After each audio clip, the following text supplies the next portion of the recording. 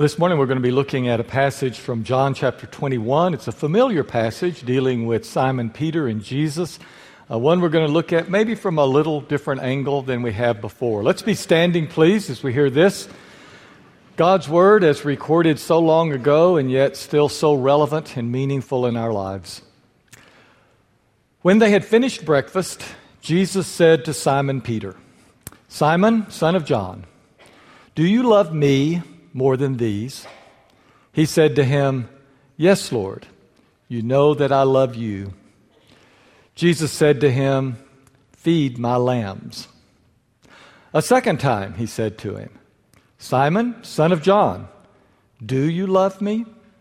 He said to him, "Yes, Lord, you know that I love you."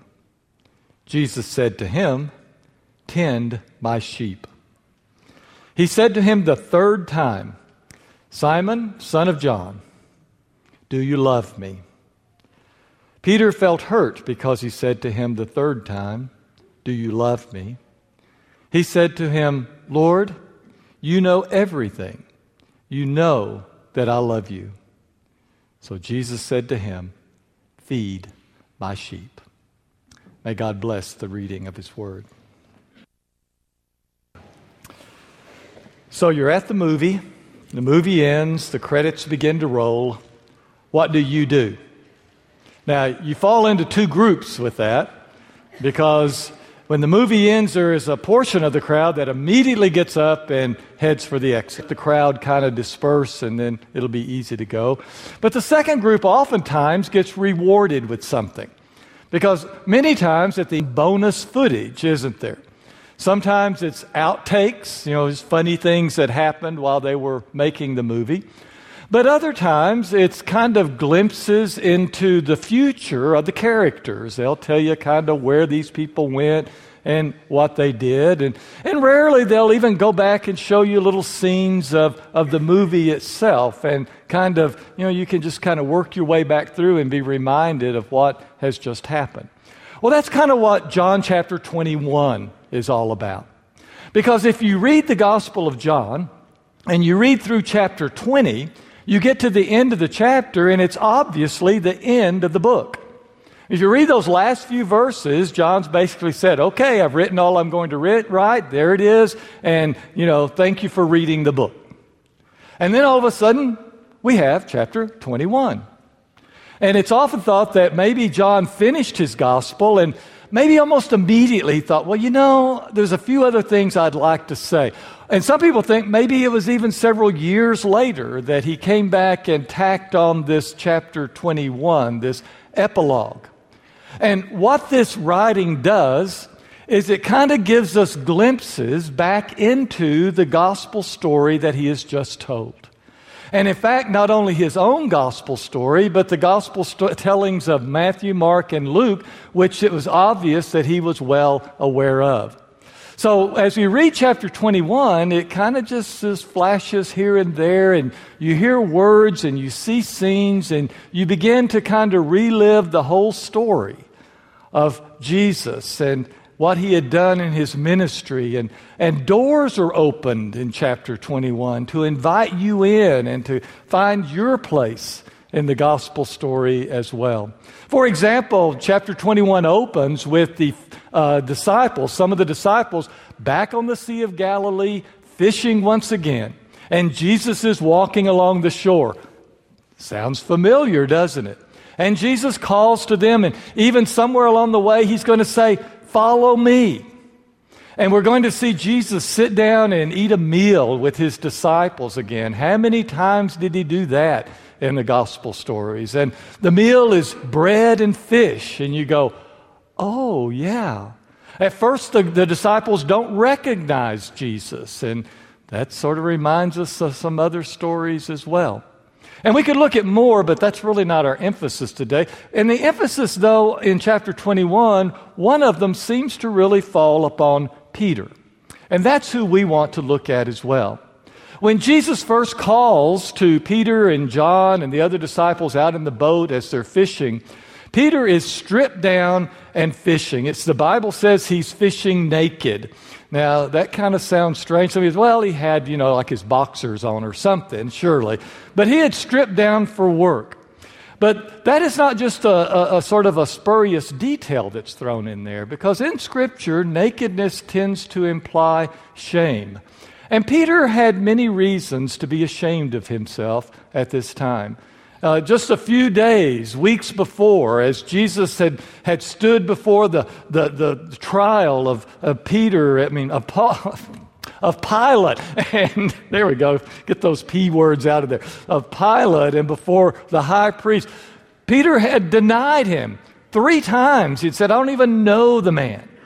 And then he went out and wept bitterly, and he's still not over that yet. Well, there he's fishing, and suddenly John realizes after they catch a bunch of fish, oh, there's another story, isn't there, that kind of reminds us of.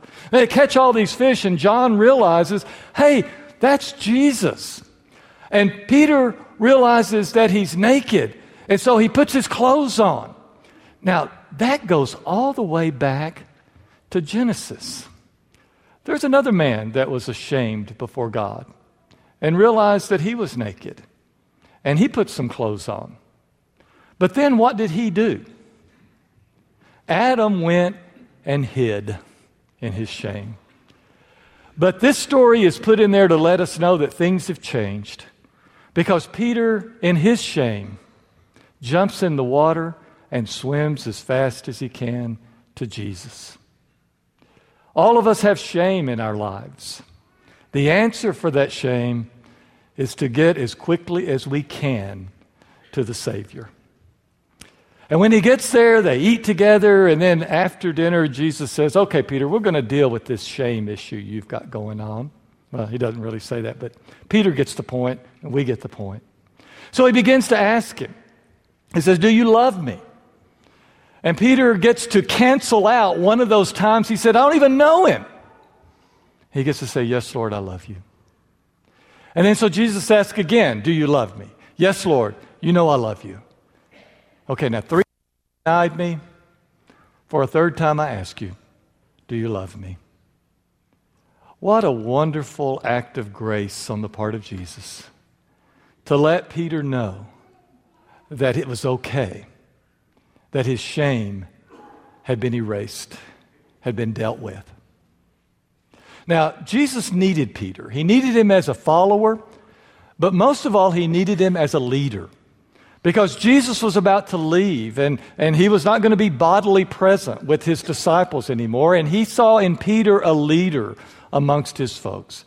And so therefore, as he asks, do you love me? And Peter says, I do love you. He says, well then, lead my people. Do what you need to do. And notice the imagery that he uses there. Every time he says something like, feed my lambs, tend my sheep, tend my flock. And that reminds us that Jesus had once said in John chapter 10, I'm the good shepherd. And the good shepherd lays down his life for his flock. We're going to talk about that idea one more time of shepherding within the flock of God. That seems to be the strongest image that Jesus himself and other inspired writers pull out when they want to talk about what it's like to be a follower of Jesus or a child of God. The imagery keeps coming back to sheep and shepherds. Now, we want to explore that, but I'm not going to do it because we have someone in this church that's much better at that. Ed Houston is a shepherd of this flock. And he is well experienced as an elder, as a leader. He understands that.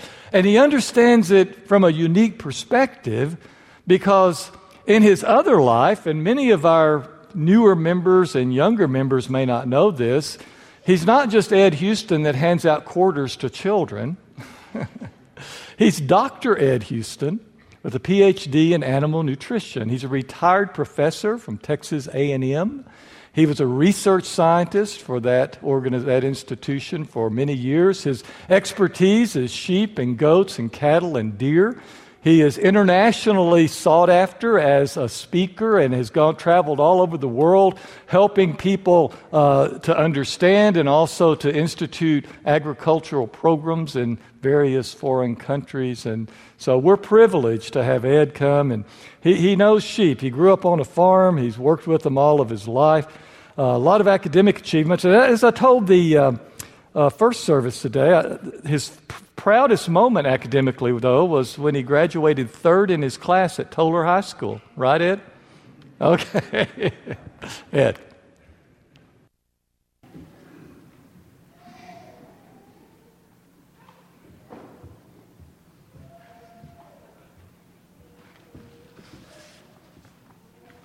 I did graduate third in my class at Toller High School, but that wasn't in the top quarter.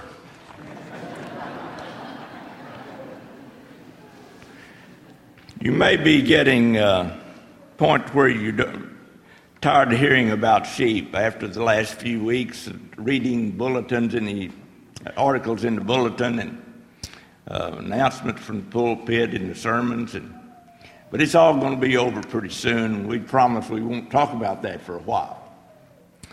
I was telling the first service that introduction embarrasses me a bit, and it does. But in retrospect, it's probably my own fault, because if I'd have given him a little bit more information, he could have made it better.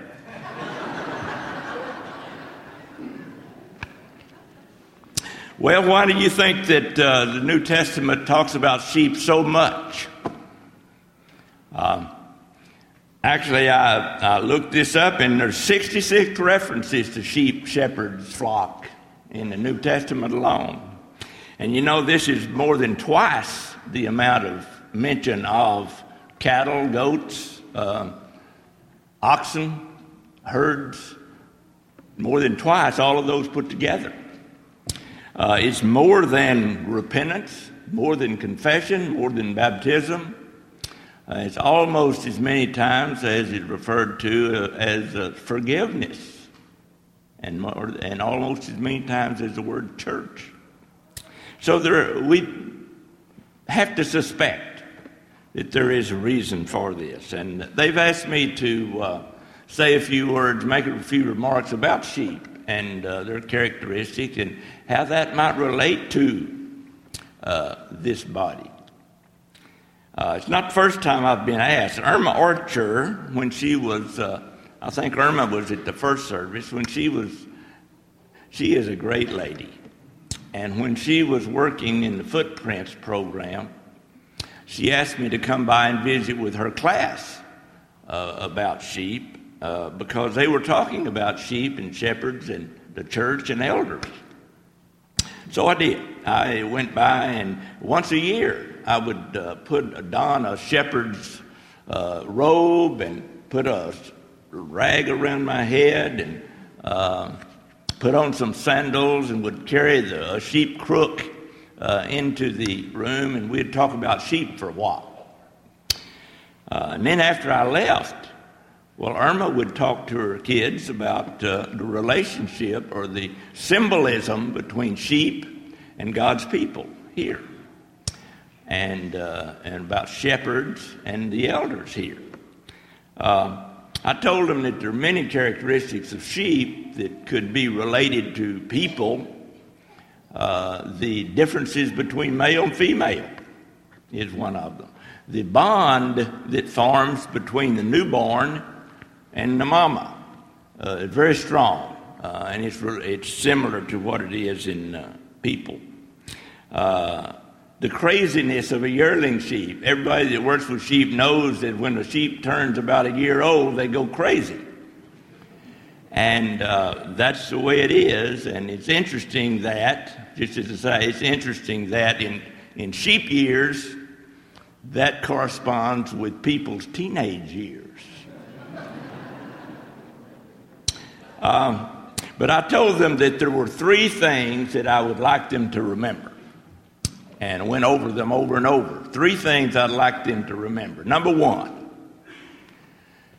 sheep have a strong flocking instinct.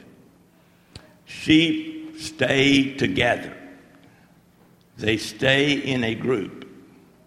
If one beds down, they all bed down. If one gets up, they all get up. If one turns to the west, they all turn to the west. And if they turn to the east, they all turn to the east, and they move as a flock. That's just the way they are. That's how they're built. Number two, sheep are almost totally defenseless. They don't have any sharp claws. They don't have any sharp teeth. They don't have any sharp horns. They do have horns, many of them do, but they use them for scratching, not for fighting. They are almost defenseless, and they have almost anything as a predator. Coyotes, bobcats, eagles, even raccoons are predators of sheep, of baby lambs. Almost anything is a predator of sheep. They are very vulnerable to attack, and they eat poisonous plants. They fall off of hills. Everything happens to them. They're almost defenseless. Okay, number three. Sheep are at greatest danger when they become separated from the flock. Once the individuals become separated from the flock, they lose orientation. They don't know which direction is which. They don't know what to do. They're alone. They're alone and they panic. This is just the way they are. They may, if they get out of sight of the flock, they may turn completely and go a different direction, all the way as far as they can go. In Texas, that's the fence line. In Wyoming, that may be Montana. They just take off. That's the way they are. Okay, these three things, what were they? They are strong flocking instinct. They are very defensive, defenseless, and they are in most danger when they are separated from the flock. Let's see if we can relate that now to our church. We're expected to be a flock. Talks about it all the time. Talks about it all the time. We are to care for one another. We are to want to be with one another. We want to be accepted by one another. We have this about us. What I've expressed it as here is those with commonality find common locality. Those of us that have things in common want to be together. That's the way we are. That's the way we're supposed to be. That's the reason we have fellowship in our congregation, is to find ways to be together and to lean on one another. Number two, we're defenseless. Satan will get us. If he don't get us now, if he doesn't get us now, he'll get us later. There's nothing we can do to totally protect ourselves against Satan. The only winner against a battle with Satan that I know of is Charlie Daniels.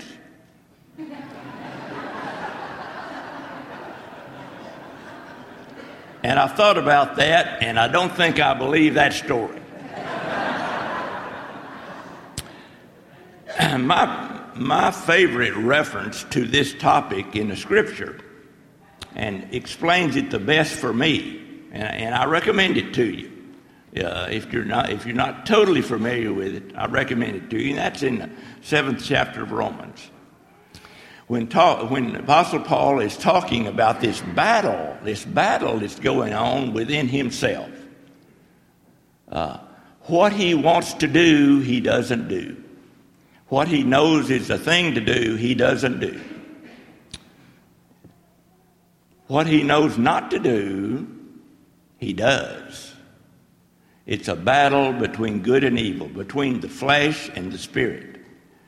He describes that very well. And of course, it is followed up with the first very profound statement in the first part of chapter 8, where it says, "My victory comes in Jesus Christ. Not within me, it comes from Jesus Christ." So we are vulnerable also. We are defenseless against Satan, and without Jesus Christ, we are defeated.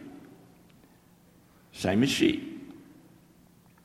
Number 3 is that we too are in greatest danger when we become separated from the flock. As long as we are within the flock, there is a security there. There is a supportive group. There are ways to make us face life's trials in an easier and more effective way. If we become separated, then we become easy prey to Satan. So if you find yourself in isolation, try participation. If you're off to the margin, get within the center. There is a way of thinking these days, it's portrayed by many. It says, Jesus, yes, church, no. Give me the mountaintop experience. Let me look over a beautiful lake and spend time with God that way. Well, I've been there. I've been to the top of mountains, and it's exhilarating to stand up to climb that mountain, get and be tired, exhausted, and be on top of that mountain, and every direction you look is down. You look on a level of clouds that's beneath you. You see flying airplanes beneath you. It is an exhilarating experience, but that's God's creation that we're looking at there. It should be. If you want to be close to the Savior, get in the flock where He is taking care of you. Let's talk a little bit about shepherds now. I had a graduate student. Her name was Laura Ripley. And Laura, as a part of her training, went to Wyoming and hired on as a shepherd of a band of sheep on public lands there. She had, I think there were about 400 in that band, and her job was to take those sheep up the mountain over a few months and bring them back down. That's the way mountain grazing is. The mountains are covered with snow, and when spring arrives, the snow melt begins. It starts at the bottom of the mountain and slowly moves up the mountain. And as the snow melts, well, it leaves behind these very nice green areas that are great for grazing sheep. So her job was to follow the spring up the mountain. And then later on, she would be chased down from the mountain by the winter. But her job during this time was to take care of these 400 sheep. And it involved several chores. Most of the time was leisure time. Just the sheep were okay. They were in their flock, and they were okay and she'd read books and things. But there were things that she had to do. She had to have a vision up on that mountain where she was headed, because she could see the elevation up there where she was going to arrive in a few months. And she had to have that vision. She had to plan out the path to get there. She had to know where the roads were, the paths were, where the bedding grounds were, where the grazing areas were, where the water sources were, and all of that. And then she had to gently move this flock over a period of months up this mountain. And then when the season changed, to bring them back down. And all the time that she was doing that, she had to protect the flock from predation and to rescue the individuals that became separated. The elder's job is that. It is to have a vision. It is to have a vision about where we are going. Ultimately, our vision is to always grow and get to a maximum level of righteousness for the flock. And then, of course, salvation in the hereafter. But there are things to do below that. There are things to do. We've got lots of things that we need to be doing.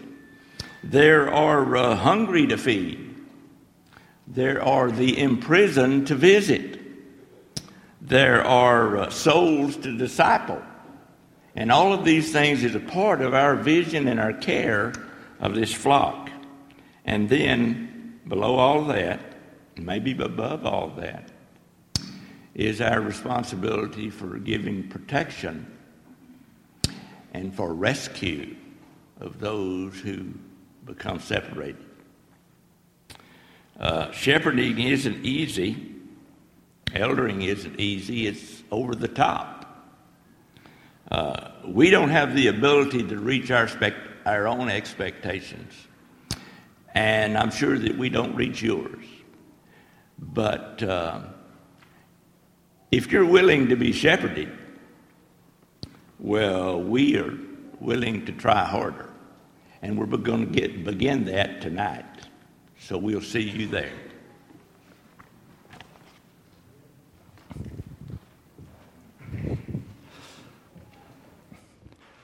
Thanks, Ed. I hope that some of this discussion has stirred within you a desire to be closer to your shepherds and to the shepherd. And if that has, and you recognize perhaps you're someone who has not been part of a flock, that you really have not been a part of a church where you can be cared for, you can be encouraged, you can contribute, you can be defended, then we're going to stand in a moment. And as we do, some of our shepherds and other leaders of this church will be standing around the perimeter of this room. If you're someone carrying a burden and in need, they are here to care for you. And our arms are opened, and we would be thrilled to welcome you to this flock. Let's be standing, please.